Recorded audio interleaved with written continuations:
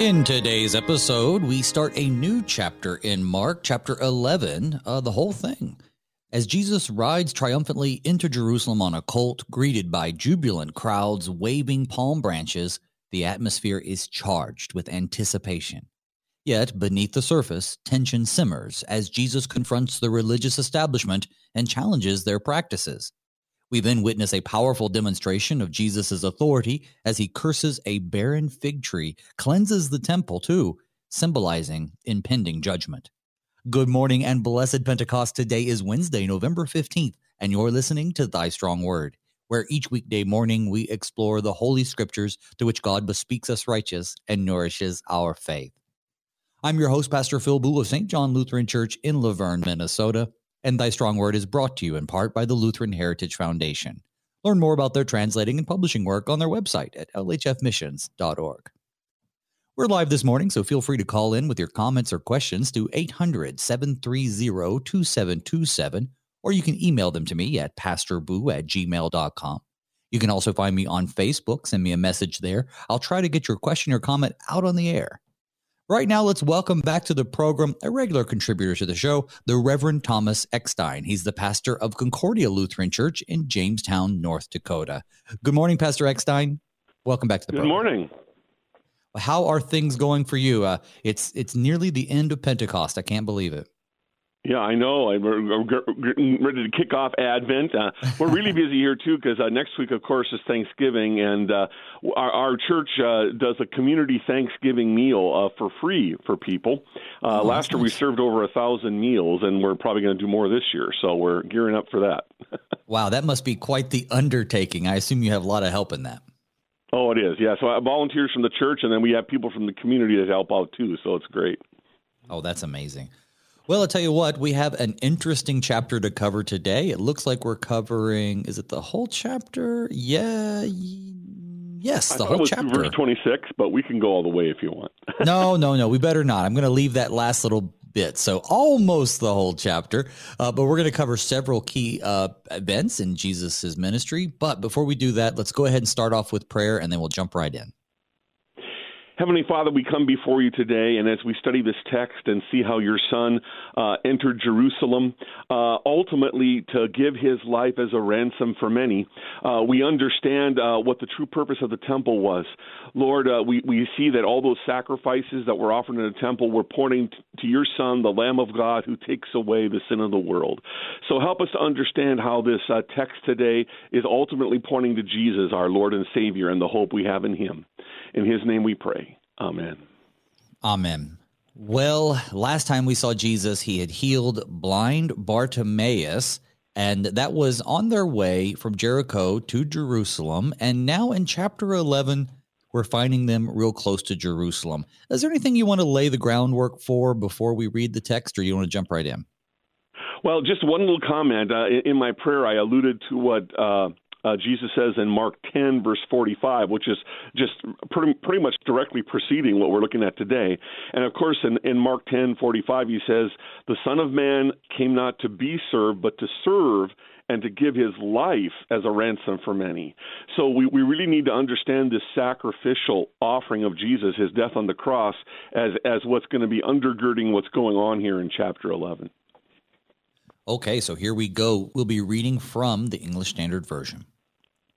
Now when they drew near to Jerusalem, to Bethphage and Bethany at the Mount of Olives, Jesus sent two of his disciples and said to them, Go into the village in front of you, and immediately as you enter it you will find a colt tied, upon which no one has ever sat.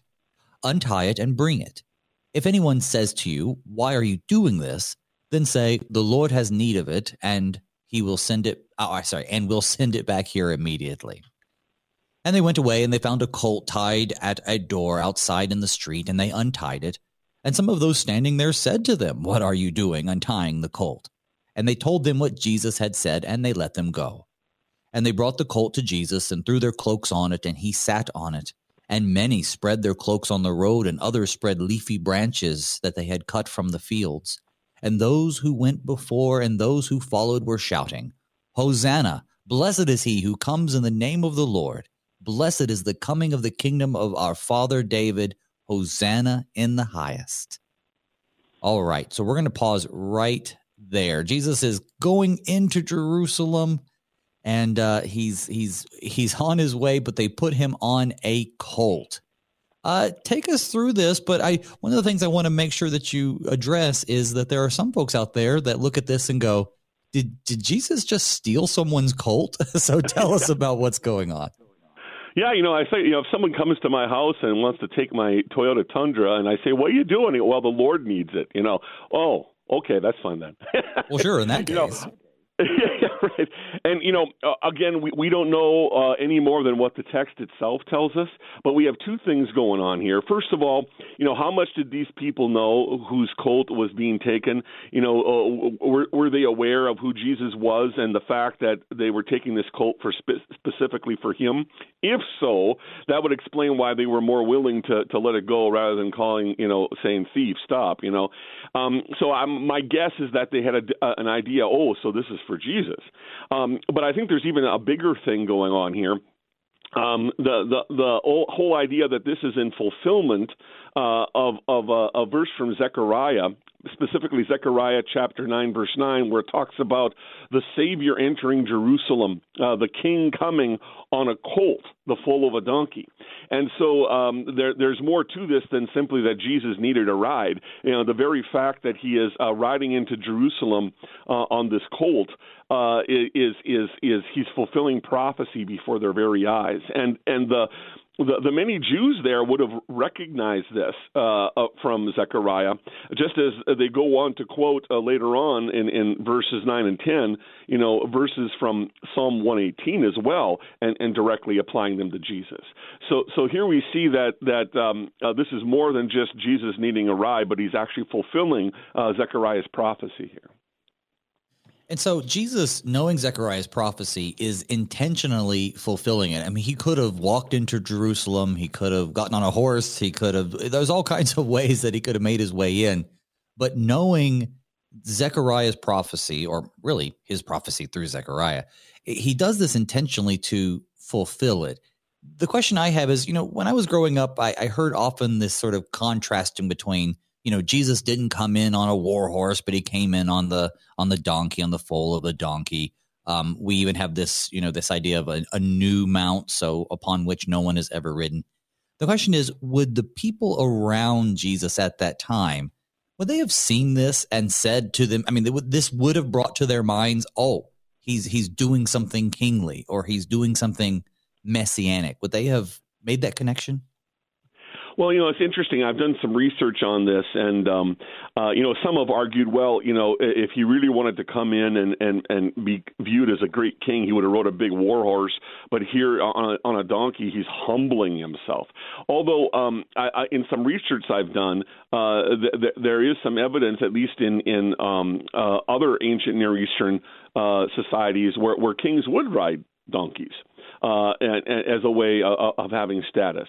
But I think what's actually going on here is that Jesus wants them to connect this specifically with the prophecy of Zechariah, which not only says the Savior will enter on a colt, the foal of a donkey, but how much wider do they read that prophecy? Because what's interesting, we know that many of them were expecting Jesus to be this conquering king, get the Romans out. But, when you look at the prophecy of Zechariah in context, it talks about this king, this Savior, bringing peace to the nations. He's not a warrior king. In fact, later on in Zechariah, we find out that the shepherd's going to be pierced. And in Zechariah 13:1, he's going to be providing a fountain of forgiveness. And then later on in Zechariah 13, it talks about the shepherd, people striking the shepherd, which of course is referred to later in the Gospels as referring to Jesus' upcoming crucifixion. So, Jesus is hoping they will put all this together and realize he's not riding in to kick out the Romans, but instead he's riding in, as he said in Mark 10:45, to give his life as a ransom for many. But how many people grasp this? Probably not many. Interesting. And so we have them shouting out, though, Hosanna, blessed is he who comes in the name of the Lord. Blessed is the coming kingdom of our father David. Hosanna in the highest. So they're laying these cloaks out on the road. And we also hear that they're putting out branches there too from the fields. I've always picked them as palm branches, right? And undoubtedly that we also get that elsewhere. But, they're basically doing this. It's kind of an act of homage, really a public declaration of their allegiance to him as king. Of course, the question that remains is, do they understand what kind of king he is? And as they're shouting this Psalm 118, save us, we pray, O Lord, give us, or O Yahweh in this case, blessed is he who comes in the name of the Lord. Yeah, do they see him as coming humbly, or do they see him as just the prelude to when he's going to kick out the Romans? And I think that's been the biggest struggle. And we talked about that yesterday too. But as we get even farther into Jesus's journey into Jerusalem, we're going to see there are other crowds later, the ones who are calling for him to be crucified. I think there's some confusion on whether the people who are here, are these the crowds that were following him throughout, on his way to Jerusalem?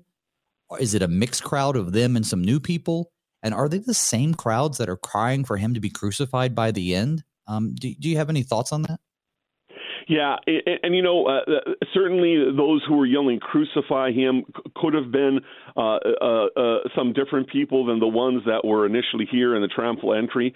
But at the same time, I wouldn't be surprised if at least some of the people who were yelling "crucify him" were also the ones who were saying "Hosanna, Hosanna" in the highest, because they were waiting for Jesus to come in and kick out the Romans, but instead he goes to the temple and cleanses the temple and said, this is a house of prayer for all nations. And when they realize, he's not saving us from the Romans, I can at least easily understand how their view towards Jesus could quickly change. It's almost like, well, if you're not going to do what we thought the Messiah is going to do, then you mustn't be the Messiah. But, whether all the people that were in the triumphal entry were the ones who yelled "crucify him," I'm sure some of them did not go against Jesus, but I would argue that they were at least very confused. We think of the disciples. Obviously, they were not the ones who yelled "crucify him," and yet they're confused by all this. They don't really understand the purpose of Jesus' death until after the resurrection. Well, what happens next, we know that he's going to be cleansing the temple in our text for today, but what happens next in verse 11, which we haven't read, is a little interesting. Here we go. And he, Jesus, entered Jerusalem, and he went into the temple. And when he had looked around at everything, it was already late, he went out to Bethany with the 12. So before we get into what happens the next day, on the same day that he comes into Jerusalem, he goes straight to the temple, he heads in, and he kind of looks around, and it's like, it's late. So was he going to clean it out then, but just there wasn't enough people there? It's just interesting. But then he goes out to Bethany with the 12, I guess, wherever he's staying with them. But even this place, Bethany, where he got the colt and everything, this is a place that's familiar to Jesus. I mean, he would have been there before. In terms of that colt question, he could have very well have planned, as you said earlier, to go get it. I think there's also sort of a custom where, if someone important comes in and needs a mount, that, it's customary just to let them use it. But anyway, the point is he has seems to be looking for something specific before his timing. So he goes and he's waiting till the next day. Any thoughts on that? Yeah, well, first of all, I find it interesting how, there's all this, excitement over Jesus entering Jerusalem, especially if they think he's going to, walk right in up to Pilate and say, get out of here. Instead, he doesn't go to the Romans and tell them to get out. He just goes to the temple. He looks around and then just heads out to Bethany with his disciples. It's kind of anticlimactic to the whole thing here. Yeah, it is a little bit. He doesn't really cause much of a stir, and I think that's what the people are looking for. Boy, this is ready to come to a head now, and then Jesus, instead of going to Pilate, he goes to the temple and then heads off with just a few of his close associates, the 12, and that's all there is to it. But as we can see here, the next day, Jesus starts doing some things that are very significant to help us understand the message he's trying to convey to us here. Yeah, the next day he continues to act oddly. If we don't understand what's going on, I'll go ahead and read that, verses 12 through 14. On the following day, when they came from Bethany, he was hungry. And seeing in the distance a fig tree in leaf, he went to see if he could find anything on it. When he came to it, he found nothing but leaves, for it was not the season for figs. And he said to it, May no one ever eat fruit from you again. And his disciples heard it. All right, so pausing there, we have this cursing of the fig tree. I think a very surface level, not considering the context or anything else, reading of this, it kind of sounds like Jesus is being a little petulant. He shows up, the tree, he's hungry, he doesn't have anything, so he curses it. Surely there's more to it than that. Absolutely. In fact, there's a reason he showed up to the temple in verse 11, because I think we need to argue that what goes on from now on, from verse 12 through verse 25, is really all about the fact that the temple is about to be replaced. Because Jesus is the fulfillment of it. And of course, we know that Jesus in the Gospels foretells the destruction of the temple itself precisely because the people don't make the connection between the temple and its fulfillment in Jesus. And of course, the animal blood sacrifice is offered there pointing to Jesus, giving his life as a ransom for many. So I would argue here that the cursing of the fig tree is not about Jesus having a temper tantrum because he was hungry and the tree didn't have any figs. This becomes a symbol of how the people, the Jews of his day, Israel of his day, ends up being cursed because they're not bearing the fruit of repentance and faith in Jesus. And we'll see this kind of as we go on. And so this isn't just about Jesus getting mad because, there's no fruit on the tree. Because, what's a little odd is that why should he expect to find fruit when, it was not the season for figs, And so I think the issue here is not so much that Jesus was primarily looking to satisfy his hunger, although he may have certainly been hungry, but he's using this as an object lesson. And the point being is you have these outward leaves, so it looks like there's life there, but there's no fruit. There's no, anything of value. And so the whole idea is, you have Israel that has this outward spiritual dedication to the temple, but there's no real fruit there. They don't realize what the temple is really pointing to, and that is Jesus. And this isn't the first time either. I mean, we look in places like Jeremiah 8:13. It's written, When I would gather them, declares Yahweh, there are no grapes on the vine, nor figs on the fig tree. Even the leaves are withered, and what I gave them has passed away from them. Micah says something very similar in chapter 7. Woe is me, for I have become as good as when the summer fruit has been gathered and when the grapes have been gleaned. There is no cluster to eat, no first-ripe fig that my soul desires. So Israel's often compared to this fruitless fig tree, and at least in the Old Testament, God's people, I should say. And Jesus basically reenacts those things as an object lesson, as a vivid, I guess, real-life parable.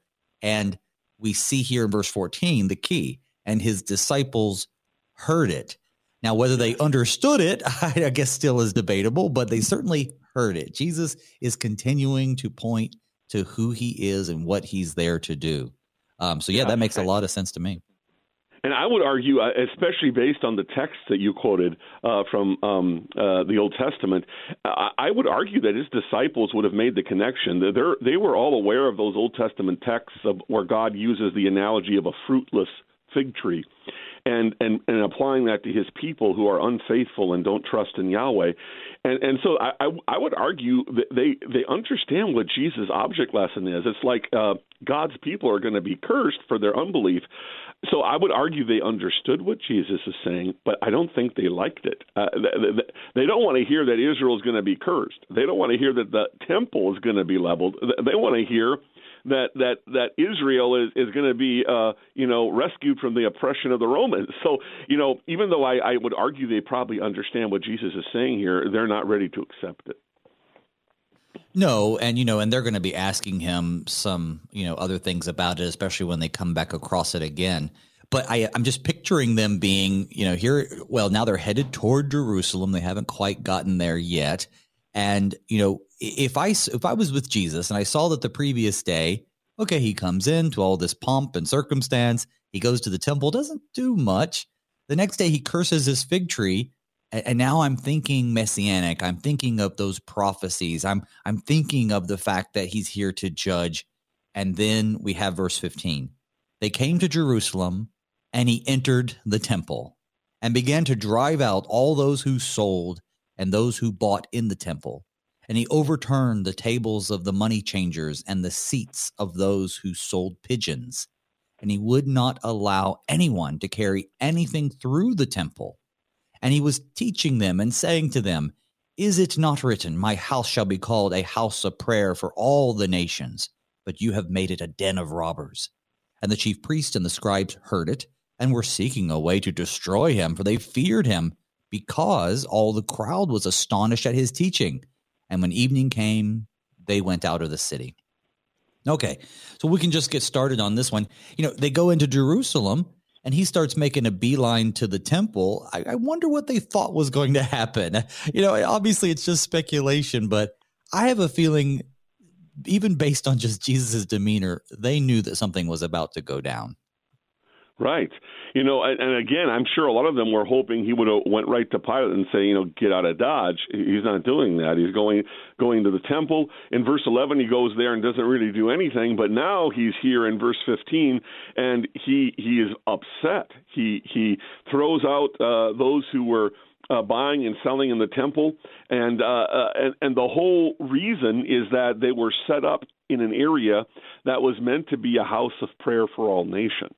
So again, we can't read this as though, okay, it's wrong to have a fundraiser at church. That's not what was going on here. A modern day equivalent of this would be that we can't have a divine service because there are other things going on in the sanctuary that have nothing to do with it. And that would be a sacrilege. And then that's what's going on here. The very space of the temple that was meant to be a place of prayer for all nations to seek Yahweh is being used for a completely different purpose. And so he shows his anger at this, that his people just aren't getting the purpose of the temple, not only as a witness to the nations, but ultimately how it's fulfilled in him. And let's talk about that just a little bit more, because when we talk about the temple changer, the money changers, and those who are buying in the temple, they're not selling temple T-shirts, and they're not selling, right. miniature arks and little, tchotchkes. They're actually serving a pretty good purpose. Now, they might be doing it a little less than on above board, but still, there was a custom that you couldn't use Roman money for the temple, which seems fair. And then there was a custom that, for your sacrifices, you had to have animals to sacrifice. So, exactly. Jesus isn't really necessarily criticizing the actions, although he might not be perfectly pleased with their honesty if they're dishonest. But really, what you're saying is really important, that they were occupying a space, kind of like almost ended up like gatekeepers, occupying a space that was intended for really anybody, even if you weren't a Jew, right? This was a place that you could go to even if you weren't a Jew, or am I mistaken there? No, it was. And what's interesting, I'm going to talk about this as we get into the next section, but I was reading the Concordia commentary on Mark by James Vels, and in this section, he quoted a PhD dissertation by a gentleman with the last name of Booe, and he makes this excellent comparison with the prayer of Solomon in 1 Kings chapter 8 about the purpose of the temple and what's going on here. And what's interesting is when you read 1 Kings chapter 8 in Solomon's prayer, it's all about appealing to God for forgiveness of sin. And that includes the nations, the Gentile nations. He says in 1 Kings 8, when the Gentiles hear of your renown, O Yahweh, and come to the temple and cry out to you, forgive them also. And so it's almost like Jesus is trying to remind them, remember what the original purpose of the temple was for, that people might seek me in repentance and receive forgiveness, but you guys are completely missing the purpose of that by not connecting the sacrifices with what I'm about to do. Now, this also, I should say, this is not the same incident mentioned in John chapter 2 when he cleansed the temple, or is it? I know there's some confusion there among some folks. There's either it either it sort of happened twice or John put it way out of chronological order, which of course wouldn't be uncommon for John. What do you think about that? Yeah, I've gone back and forth on that over the years. On the one hand, there's certainly no reason why Jesus couldn't have done this twice. He does other things more than once through the Gospels. At the same time, though, we know that John, when you study John's Gospel, he's not always necessarily concerned with chronology so much as having sections of his Gospel making theological points. So, and I'm not saying John is inaccurate. I'm just saying his purpose is not necessarily to present everything in a direct, precise chronological order. So one could argue that John put that event of cleansing the temple in that part of his gospel to make a theological point, and maybe not necessarily saying it happened twice. But in any case, whichever way you go, whether it happened once or twice, the theological point is the same. The people don't understand the purpose of the temple and ultimately how it's fulfilled in Christ. Right, because in John, the discourse really turns into, do not make my Father's house a house of trade. So the focus is a lot more on Jesus' identity. Right. The disciples remember the prophecy, zeal for your house will consume me. And then Jews confront him and are basically saying, well, what sign or authority do you have to be doing these things? So it could be very well, as you said, the same incident, but different aspects of it are highlighted for different teachings. Or it, of course, happened twice, and, we've seen that, like with the feeding of the thousands. So, yeah, I just think that was an interesting point. Sometimes people bring it up. But tell you what, I think we should take a little bit of a break. We have more to talk about Jesus cleansing this temple, and then we're going to get into the lesson from the withered fig tree. What exactly did that mean? So don't go anywhere. We'll be back.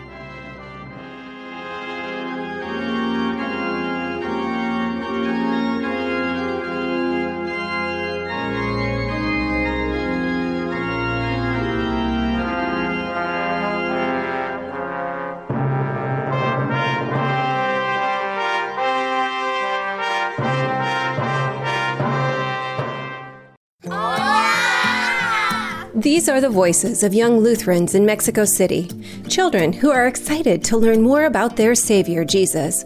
But they need our help because good Lutheran books for kids in the Spanish language are in short supply in Mexico. To learn how you can help tell Spanish-speaking kids everywhere about Jesus in a language they can understand, go to the Lutheran Heritage Foundation website at lhfmissions.org/Juan 316.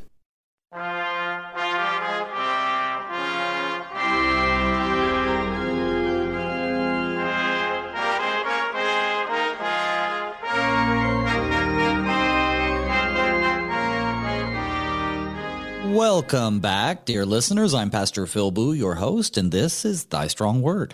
Today with me, I have the Reverend Thomas Eckstein. He's the pastor of Concordia Lutheran Church in Jamestown, North Dakota, and we're talking about Mark chapter 11. Now, before we get back into the text, I just want to remind you again that if you have any feedback, questions, comments, just reach out. You can email me at pastorboo@gmail.com. You can also find me on Facebook, or you can call into the studio at 800-730-2727. Any of these methods can get your question or your comment out on the air. All right, Pastor Eckstein, before the break, we were just sort of getting into Jesus and his cleansing of the temple. One of the things that I had written down earlier that I forgot to bring up is that the coins in the temple, at least from what I read, they preferred the shekel of Tyre. And there was some interesting things mentioned, and I don't know that it really carries a lot of theological weight, but I just think it's interesting. But the shekel of Tyre actually had the image of a form of Baal on them, or Baal, however you want to say it. It's sort of interesting that this money was the preferred use in the temple, if my notes are correct. Yeah, I mean, I had not heard of that. I haven't come up with that on my own, but if that indeed is the case, that would be surprising to me too. You would think that the Jews would consider that anathema, but you would think so too. And so maybe that's if this is accurate, maybe that is also one of the reasons why this is just another example of how, I guess, devious the practice was, because they're in this courtyard. And the Gentile converts, of course, were supposed to have a place to pray. There's also a place where, I guess, in technicality, the public could come. But all this buying and selling and the money changing, it's hindering their worship. Right. That's probably not the only thing that was hindering the worship of bringing new people in. You know, the Jews who were supposed to be a priesthood to all people, supposed to be a nation that draws all people to the one true God. So many of the man-made rules and regulations over the years and customs really kept people out more than bringing them in. I think that also reminds us that we should analyze some of the things we do to make sure that they're proclaiming the openness and glory of God rather than shutting people out. Well, exactly. And in fact, we know one of the problems, ironically, of the Jews in Jesus' day is that even though the Old Testament says a lot about God's people Israel being a light for the nations, many of the Jews in Jesus' day almost had this view that, well, salvation for the Jews, yes, but for the Gentiles, not so much. We even see this in the book of Acts where Peter himself needs to get a vision from God before he's willing to go to the Gentiles. So apparently by Jesus' day, the Jews had this very exclusive view that salvation was for the Jews, but, not so much concern about the Gentiles. But we see a completely different focus in the Old Testament where God wants all the nations to be blessed through his son. So you can understand Jesus' frustration here. It makes us think, though, I mean, in what ways do we inadvertently do that today? Are there people in our lives or people in our country or people to whom God has called us to that somehow maybe not on purpose, but just somehow part of us says, well, they're not worthy of the gospel, or they're someone to whom I don't want to go, very, very Ninevite-esque of some people. We just think, well, I wouldn't want to witness to them. And yet, as you said, when he talked to Abram the first time, through you, all nations will be blessed. Right. So there just illustrates sort of just how crass it was for them to be doing what they were doing and where they were doing it. So Absolutely. There they are. And it says in verse 19, and when evening came, they went out of the city. And so now we have the next morning, verse 20. As they passed by in the morning, they saw the fig tree withered away to its roots. And Peter remembered and said to him, Rabbi, look, the fig tree that you cursed has withered. And Jesus answered them, have faith in God. Truly I say to you, whoever says to this mountain, be taken up and thrown into the sea, and does not doubt in his heart, but believes that what he says will come to pass, it will be done for him. Therefore I tell you, whatever you ask in prayer, believe that you have received it, and it will be yours.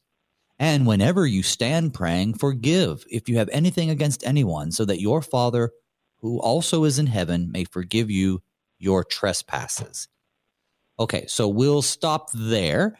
This is the end of our text for today, too. So this is the next morning. If I'm keeping track right, this is Tuesday of Holy Week is when they see the fig tree withered away to its roots. Yes, and what's interesting is this section here, verses 20 through 25, very confusing for many people. It almost seems to be like a bunch of disconnected statements. But the reality is it all fits together beautifully when you realize what's going on. So let me just briefly walk us through it. Okay, they come back to the fig tree that Jesus has cursed previously, and it's withered to its roots. And we've already discussed how the people would have made a connection between the object lesson with the fig tree not having fruit and what the Old Testament said about, Israel being like a fruitless fig tree and deserving God's curse. So, this object lesson is like, well, this generation deserves to be cursed because of their unbelief. And then you tie that in also with the idea that Jesus has been predicting the fact that the temple itself will be no more because the true temple, Jesus, is here. In fact, earlier before break, you referenced John 2, where you have the cleansing of the temple, and Jesus makes the statement, destroy this temple and I'll raise it again in 3 days. And then John makes this parenthetical statement, well, Jesus was referring to his own body, And so you have in this section, verses 20 through 25, it's really about how the people completely misunderstood the temple and how the temple building itself is no longer important because the real temple is there. So with that in mind, when it goes on in verse 22, Jesus says, have faith in God. Truly I say to you, whoever says to this mountain, I want to emphasize this mountain briefly. He's not just talking about any mountain anywhere. He's talking about this particular mountain, and I agree with the scholars that say he's referring to the Temple Mount. In other words, this is about those of you who believe that this Temple Mount will be uprooted and thrown into the sea. That's just hyperbole for the temple is going to go away. Okay? It served its purpose. The real temple's here. So when Jesus says has faith in God, what he means is when the temple has been uprooted and thrown into the heart of the sea, when the temple goes away, don't doubt, but believe that what he says will come to pass. And who's the he that says what will come to pass? Jesus. He's the one who has predicted that the temple will be no more, but don't despair, the real temple's here. And so even though the temple building might be gone, there is still hope for salvation and forgiveness because the true temple is here. And that takes us to verse 24, which is the favorite of name it, claim it preachers. Therefore right. I tell you, whatever you ask for in prayer, believe that you have received it and it will be yours. How many times haven't we heard TV preachers use that? Just name it and claim it, and you get what you ask for in prayer. I don't think that's what Jesus is talking about there at all. And here's where Solomon's prayer in 1 Kings 8, as an allusion, really is awesome here, because Jesus says, whatever you ask in prayer. So does Jesus mean, well, if I want a Cadillac, I'll get a Cadillac. If I want a condo by the ocean, I'll get an ocean. If I want $1 billion in the bank, no. The whatever is about whatever sin you want to confess. Why do I say that? Because if you go to 1 Kings 8, verses 38 and 39, Solomon is talking about the temple, and he says this, whatever prayer, whatever plea is made by any man, then hear in heaven and forgive. So here we see that the whatever prayer is not, God, give me health, wealth, and prosperity. The whatever prayer is whatever sin I confess, believe that through Jesus I have forgiveness, even though the temple itself has been thrown into the heart of the sea. And lo and behold, what's the very next thing Jesus deals with in verse 25? Forgiveness. So this whole thing is about trusting that when God removes the temple and levels it, we don't have to despair because God is still on his throne, and we still can appeal to God in prayer for forgiveness because the true temple, Jesus, is here. Well, and we see here in this passage that Jesus is making all of these, it seems like health and wealth or disconnected statements, but you've done a great job of really connecting us to exactly, what Jesus is trying to get across as a message. I think it's hard for us too, because sometimes the Bible will give us the situation, but we know that these aren't the only things Jesus is saying. We know that this isn't the only, we can't see how he's behaving or talking or where he's pointing. So sometimes, even though it's certainly God's word and salvific, a lot of detail is lost. And so that's why we say Scripture interprets Scripture. And you've done a great job of demonstrating just why that's so important. Yes, and this whole idea of have faith in God, because why does he need to say that in this context? Well, Jesus has just pretty much said this generation of unbelieving Jews is cursed, and in other places in Mark's gospel, he's made it clear that the temple itself will be obliterated. And for a Jew of that time, that would be the end of the world. I mean, it's like, what, the temple's gone? What hope is there? So Jesus says, have faith in God. When you see this Temple Mount uprooted and thrown into the heart of the sea, which is again just a hyperbolic metaphor for the temple is going to be leveled, have faith in God when you see this happen, because that's not the end. It's actually the fulfillment. The temple is being leveled precisely because the true temple is here, meaning you can pray for forgiveness. Whatever you ask for in prayer, again, it's about whatever sin you bring to God, there is still forgiveness even though the temple is gone. There's no more temporal sacrifices. That doesn't matter because I'm about to give my life for a ransom for many. You can come to me with whatever sin you have, and there is forgiveness. And then, of course, in verse 25, there is this important point that if you stand praying, forgive others. And we see Jesus teaching this in other places too, that because we've received this free gift of forgiveness from God because of the sacrifice of Jesus, that entails that we too need to be willing to extend that free gift of forgiveness to others. And when you realize that the whole thing here, especially alluding to Solomon's prayer, is about the temple and forgiveness, this ties in beautifully. On that same note, our text ends with verse 25 today, and we'll be picking up with this text tomorrow with verse 27. So those who are keen-eyed will notice that there is no verse 26, but there used to be. So tell us a little bit about that. Why is there no verse 26? Yeah, those of you out there who have a King James Bible or some other translations, you'll see that there's a verse 26, and in that verse, the ESV doesn't have it, but in that verse, it is, and if you don't forgive anybody their sins, God won't forgive your sins. It's sort of the negative to what Jesus is saying in verse 25. And people might wonder, well, why isn't there? Well, without getting all technical, the best ancient manuscripts suggest that verse doesn't really belong in Mark. That doesn't mean that the variant readings in other manuscripts are inaccurate. Very likely there may have been some scribes who thought of what Jesus said in Matthew's gospel and thought it would be very appropriate to add it here. So it's not that verse 26 is wrong. It's just that the best manuscript evidence suggests that it was probably not part of Mark's original gospel. So that's the best explanation I have as to why verse 26 isn't there. Well, it's a good explanation, and it's a nice teaser because we're going to be talking about this at length when we get to chapter 16. And we're far away from 16, but let me go ahead and ask you, are you a shorter ender or a longer ender for when it comes to Mark? Oh, I go back and forth on this. You're so Lutheran. And actually, yeah, I know. And also you have to treat every textual question as a separate issue. Like, for example, the whole the Jesus and the woman caught in adultery in Mark. There's different arguments for that versus the ending of Mark. And I think there's some very good arguments. I at this point, I realize there are some who will vehemently disagree with me, but I'm at the point where I think the long ending of Mark is legitimate.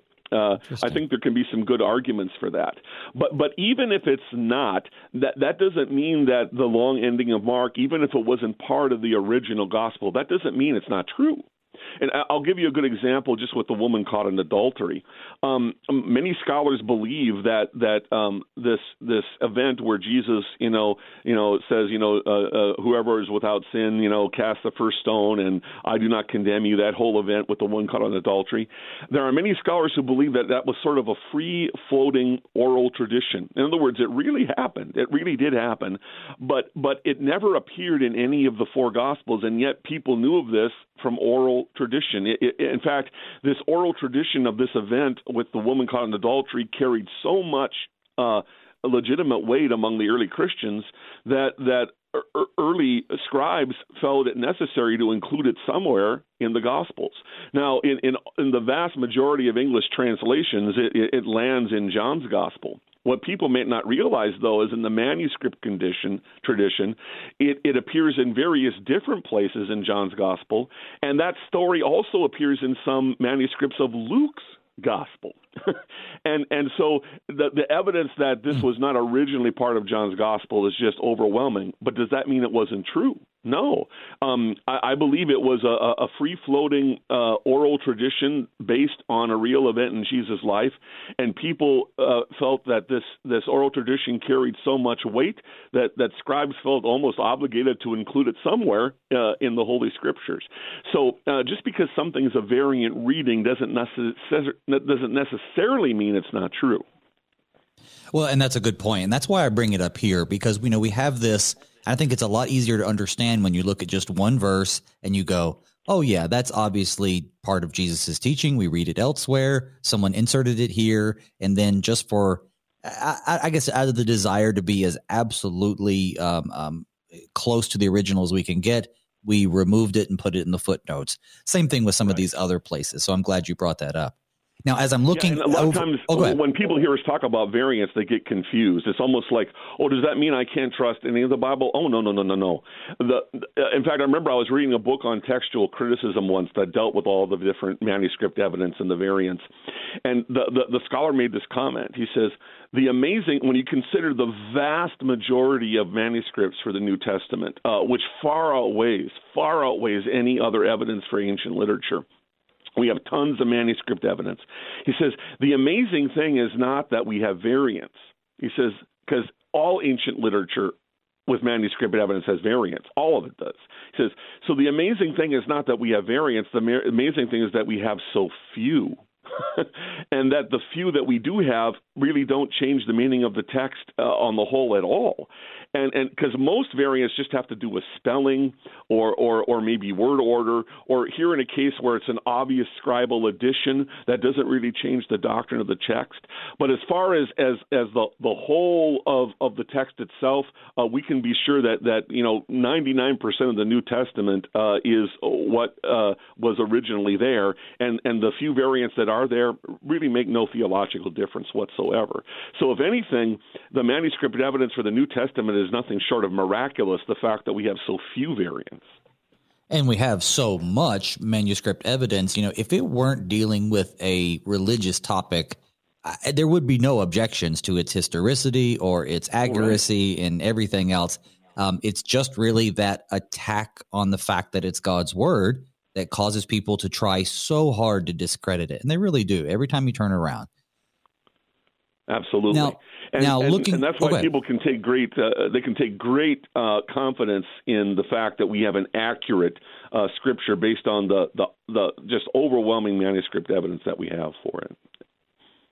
Now, as he's early in the Holy Week here, he's had the triumphant entry. We're on Tuesday now.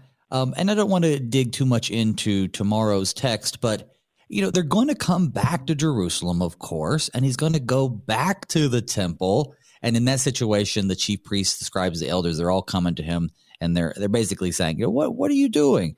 I think it's interesting, and I don't know that I've ever really thought about it deeply.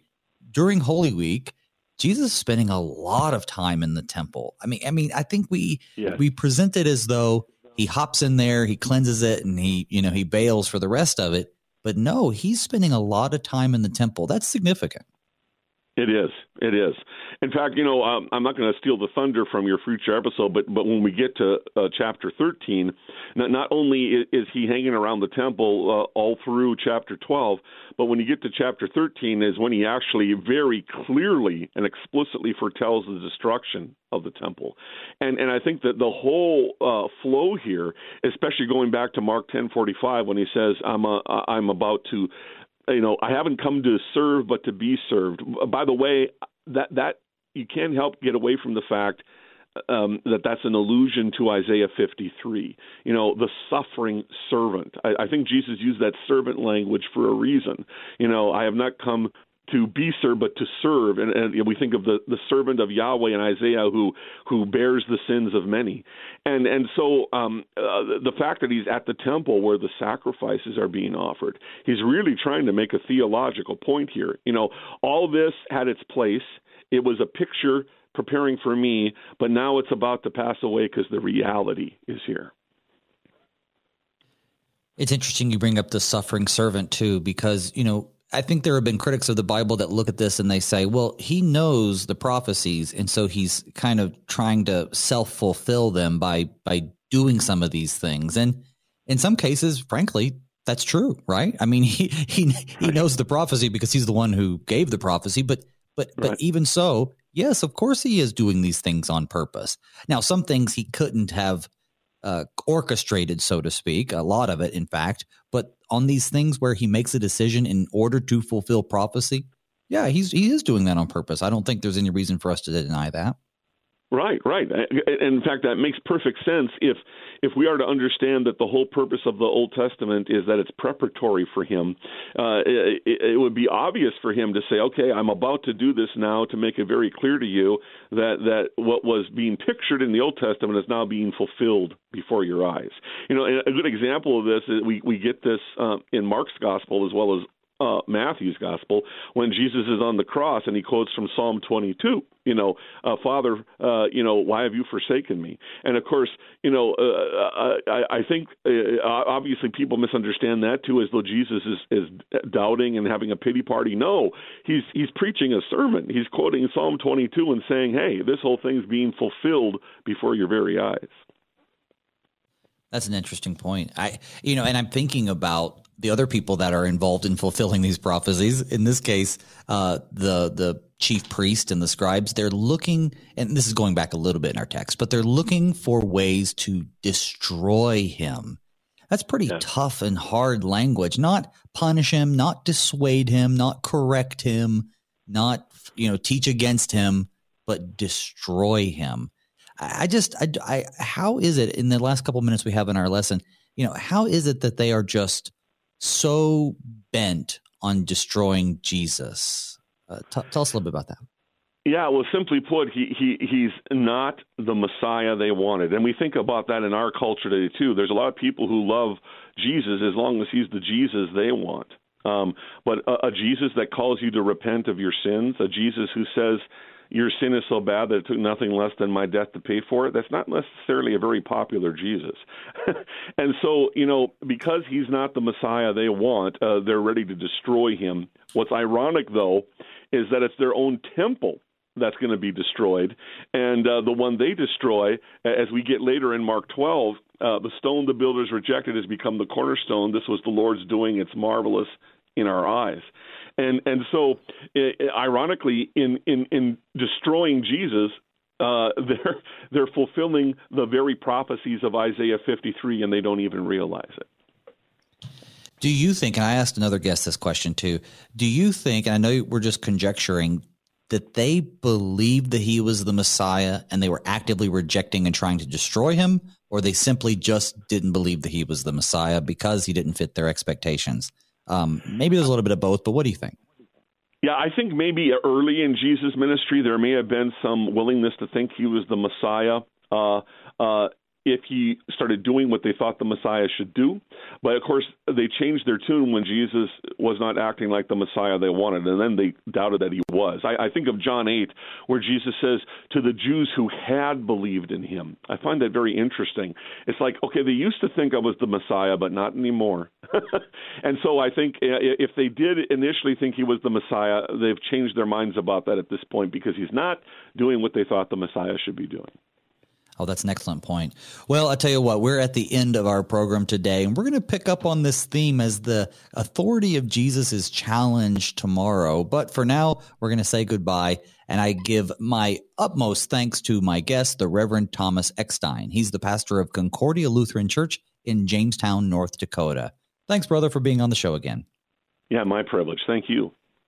So, folks, tomorrow, as I said, the chief priests, the scribes, the elders, they're going to challenge Jesus' authority to teach and perform miracles.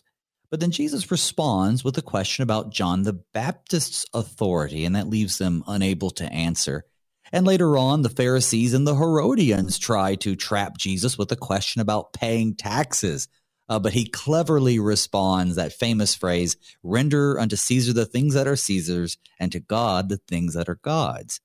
Well, that teaches us that all things are done in good and decent order, or at least they should be. But it also tells us that some things are Caesar's, but that means some things are not. And so we'll talk about that and a lot more tomorrow. Until then, may God's peace and blessings be with you all as we pray, Father, keep us in thy strong word.